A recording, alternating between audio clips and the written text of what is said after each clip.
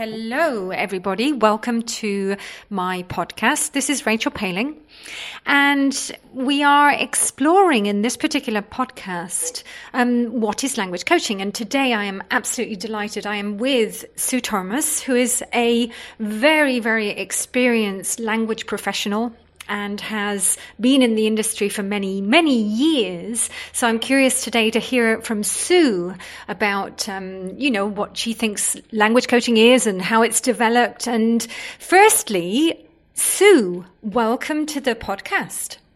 Hello, Rachel. Thank you for having me. Well, I'm delighted that you're here because you do have a lot of experience. And I'd love you just to explain to everybody your experience in the language industry. Okay, I've been an English teacher for about 25 years, and for most of that time, I've actually managed and owned a language school in Paris. So we teach business professionals English because they need English for their jobs. Could be in any sector, tourism, finance, public sector, all sorts of places. But the thing that they all have in common is that they actually need English for their jobs. And Sue, 25 years. What have you, I know it is. What have you experienced as changes in the industry over those 25 years? I think perhaps for me, the biggest change is that even though the French don't believe it, the general level, the basic level, so the level in English that people leave school with, has actually gone up quite considerably in that time. 25 years ago, I and my colleagues were teaching people who were sometimes complete beginners. That's almost never the case now, not for adults who are working or adults who are looking for a job. So that's the biggest difference. So what we're finding now is people who've got sometimes quite good basics, but they don't know how to use it, or they have difficulty using it. Right, that's interesting. And I always say, and I think we've had this conversation before, I always say that nowadays we have eclectic levels. Nobody fits into the A1, A2, B1 to B2 box. We are all sort of with a little bit of mistakes from A2 or maybe elements of C1. I know that's the case with my French. What do you think about that? Yes, absolutely. And it depends what you're testing and what kind of test you do. The French love tests. So we test before, during, after, any kind of training.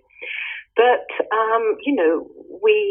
it depends what we're testing. Are we testing can-do levels? Are we testing, do you know the difference between the past simple and the present perfect? And even if they do, very often those tests to see whether people are a certain level are written tests, and they're not, or have a very small oral part. And they're not in situ either. So somebody might be able to answer the telephone in theory, but their can-do level is, oh my goodness, panic, no, I can't do that. Right, yes. And so we have to abide by some of the rules of our clients, testing, paper testing, TOEIC and all the different kinds of tests. But for me, that only is part of the story. Right. Okay, interesting. Now, this podcast is really about the phenomena of language coaching. And there are many, many people calling themselves language coaches nowadays. And really it's about understanding what this is. So what is language coaching for you in general? In general, perhaps I can speak mainly about myself. When I trained as a language coach, I was already a very experienced teacher. And I think that I would have said that when I had a new student in front of me, I would ask them lots of questions about their ability, their needs, their objectives, etc., etc. But training as a language coach made me see that very differently. Asking questions about, okay, so you need English for your work. of course, finding out about their level, the mechanical level, and the things that they need to do, the mastery. But the most important for a language coach is to talk to the person about motivation. Help, not for me to understand their motivation, but to help the student understand their motivation. Because if they really know why they're doing this and what's important to them, then they're going to learn much better. So we have lots of questions like, well, when you get that promotion, how are you going to feel? And I would never have asked those questions before. Right. So I'm hearing, and may we both confess here to our listeners that actually you did train with me right at the beginning of when I first started the training back in 2013. Absolutely, yes. Yes. So you were, in fact, one of my first group of neurolanguage coaches in the world. Yes, and I can say it changed a lot for me. It changed a lot for me, the way I manage my team. So not only, teaching English, not only coaching in English, but also the way I helped the people who work for me do certain things. It changed a lot for me when I was with a client. I tell you one thing, Rachel, that changed for me was I accepted silence. Wow. You ask a question and your coachee, well, he doesn't really know how to answer that. So what do we do as teachers? We jump in with the answer. Yes. And, I felt much more comfortable saying, okay, well, just take your time, think about that one. I'm not necessarily talking about a language question, but for example, what difference is this going to make? How long do you see this process taking? What milestones can we set? So sometimes those questions are not very obvious for our coachees, and we just need to give them time. And before I would sort of thought, like, well, he's uncomfortable, he doesn't know what to say, so I'm going to answer. I'm going to give him options. I'm going to tell him what I think he should be thinking. And I don't do that anymore. And I think that's very important to this beginning of the process and probably all the way through. Absolutely. And, I hear this from so many of the people that do the course with me. And it is. I've come to the conclusion that it's about, and I've used this word because it describes for me the state that we should be in as a coach. We should be in an equanimous state. So peaceful, calm, quiet, and giving them the time and space that they need to think. Absolutely. Yes. Fantastic. So I'm hearing that you really had not only, impacts with your clients, but impacts in your life after doing the training. Yes. Right. And it makes you think not only as a trainer, but about certain things in your own life. Yes. Right. Yeah. Right. And what do you think about the panorama now in the industry, now that we are hearing language coaching much more? I don't just mean neuro-language coaching, I mean language coaching in general. First of all, again, I can only speak for France, but what a lot of French people, whether they be clients or teachers, consider to be language coaching is just simply one-to-one. That's interesting because, consider that one-to-one is equal coaching. And I think it's a real shame because lots of people, lots of clients and lots of students, because for me, client and student are not exactly the same thing because I run a school. Yeah. But they can have we mustn't be too snobby about this. They can have a very good experience. Yes. We can't say that those people we can't say that those people who are not trained language coaches do a really bad job, but it's not the same job. Right. And I think that it's a little bit of an uphill struggle, right? To be quite honest. Yes. Because there are some very good teachers out there that do a very good job. Absolutely. And we come from teaching. Sue, both yes, you and I, we come from that world. Exactly. We are from that, let's say, experienced teacher pool. We were doing this for 20, for me now, 33 years. And for me, it was always that question of, okay, how can we enhance the learning process even more? Absolutely. And because we're now getting, just in general, a group of people who've got a much better basic level in English, yes, even though they always want to be corrected, and even though they're going to feel better if they speak English correctly, we're seeing, I think, a lot more the problem of I don't feel comfortable. Yes. And that's to do with not speaking your own language, having to negotiate, defend your position, present yourself, your company, be on some kind of, be in a meeting, conf call when you can't hear very well, etc., etc., etc. I mean, we all know those problems. And I think that what a language coach can help with very, very much is... okay, if I do a test, I've got a good level, but I don't feel comfortable. I panic. Yes.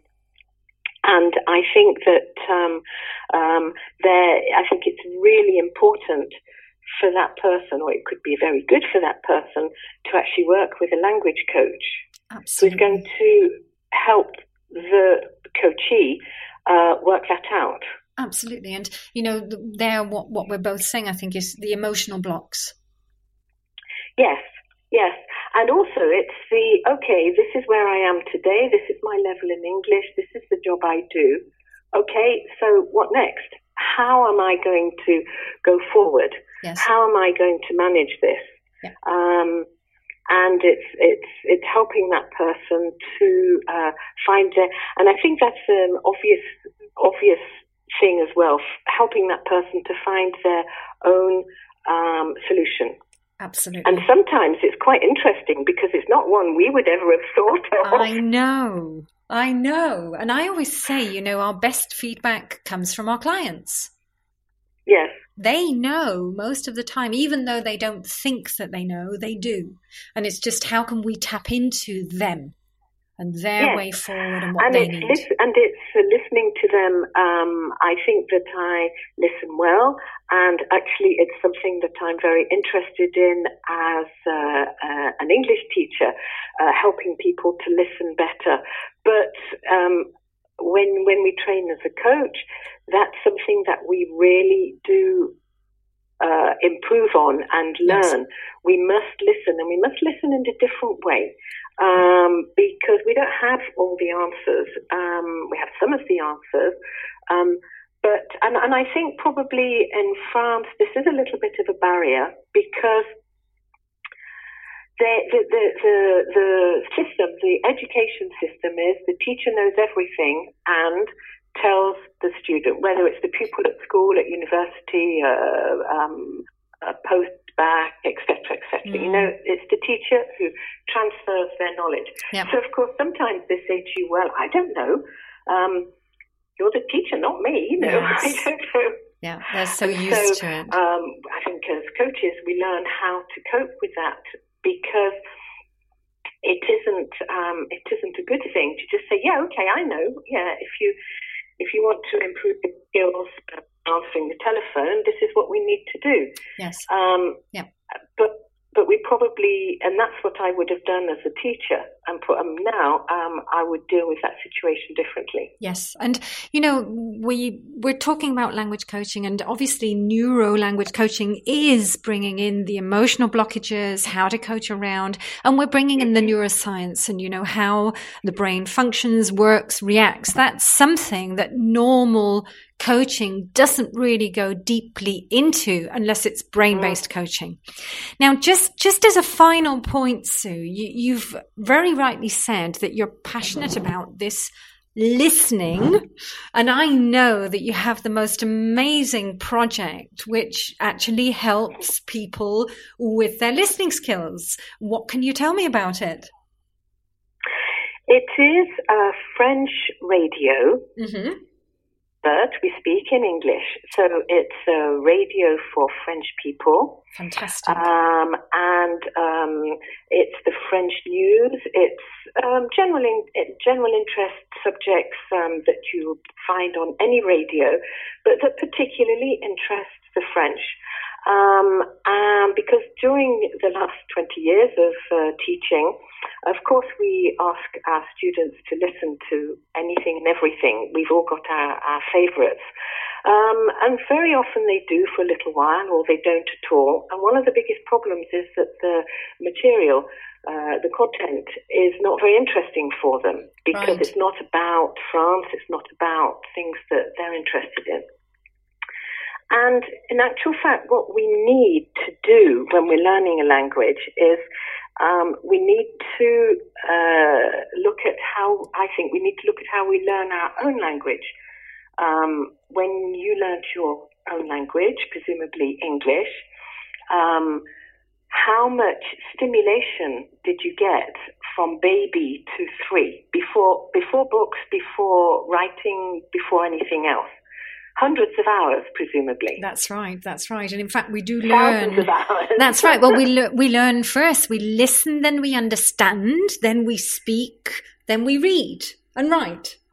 Exactly. Yes. And I think, and we mustn't forget that then what we do in our own language is we don't actually need to hear every word. And I mean hear, not understand. We don't need to hear every word, because our brain actually is, I don't know what percentage, 90%, 95% of the words, and we fill in the rest as adults. Yes.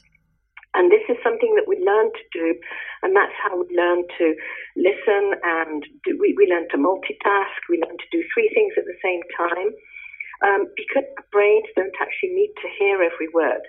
And I think that when we are speaking or learning a new language, that's a big problem. We do need to hear every word. And I think that if our students, our coachees, could actually hear every word, then their ability to use the language would increase considerably. Absolutely. Well, congratulations on that project. I've listened in, and it's absolutely fantastic. And I know that there are some of the Neurolanguage coaches are actually talking about the brain and learning. So absolutely, great. Yes. We have a program at the moment called Enhancing Learning, and it is Neurolanguage coaches who are they have a different piece every week. Fantastic. Can you just give us the address of that so that our listeners can tap in if they want to? Okay, so it's a web radio, and you can either get it on an app on your phone. It's called EnglishWaves.fr. All in small letters, and of course the website is www.englishwaves.fr. Fantastic. Well, Sue, I really want to thank you today for your time and your input. You know, when I speak to mature professionals who have this experience and seen it change over the past 25 years, I'm always grateful that you share that with us, because it's important for us to understand where we come from, where we are, and where we're going with the learning process. Yes. So, Sue, thank you very, very much. Well, thank you very much. Looking forward to seeing you soon in Paris. Okay. Okay, Goodbye. Sue. Thank you. Bye-bye. Bye-bye.